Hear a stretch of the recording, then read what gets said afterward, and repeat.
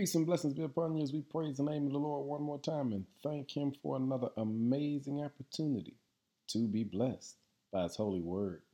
Word for the day is tell it. Acts 28:28 says, "So I want you to know that this salvation from God has also been offered to the Gentiles, and they will accept it." God needs you to keep on speaking, to keep telling your story about the amazing things God has done in your life. Some people need to hear the joyful news that they are loved by God. He gave us His Son Jesus to save us and to redeem us from our sins. He wants you to keep on telling the truth. Keep speaking about God, the Savior, the Redeemer, the one who makes the difference in your life. This is because there are so many other people who will hear your story and come to the knowledge of faith and belief.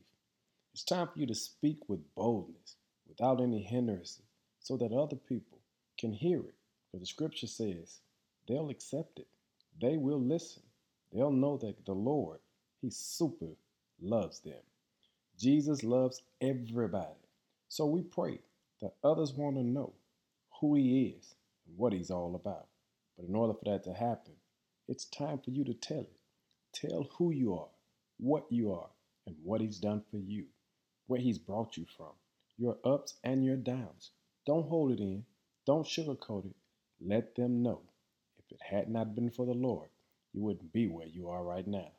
So I want you to know this salvation that comes from God has also been offered to the Gentiles.